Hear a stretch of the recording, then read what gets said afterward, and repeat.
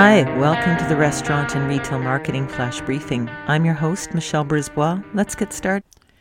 As we look at hashtag holidays and social media trends, there is one coming up that's really cool that's related to food. It is the second Sunday in January, which makes it the 9th this year, and it is hashtag Sunday Supper. So National Sunday Supper Day, kind of cool.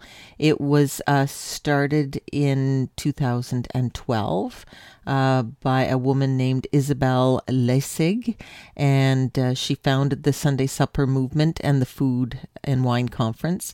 She has 4 children, and she was inspired to start her blog Family Foodie when her oldest left for college, and she realized that she would miss time spent in the kitchen around the table with the family.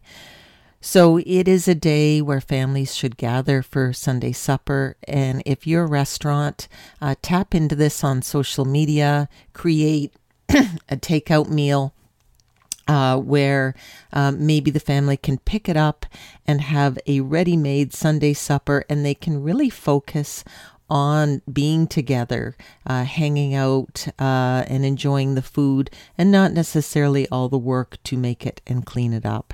So there you go, January the 9th, and it is hashtag Sunday Supper. Use that on social media.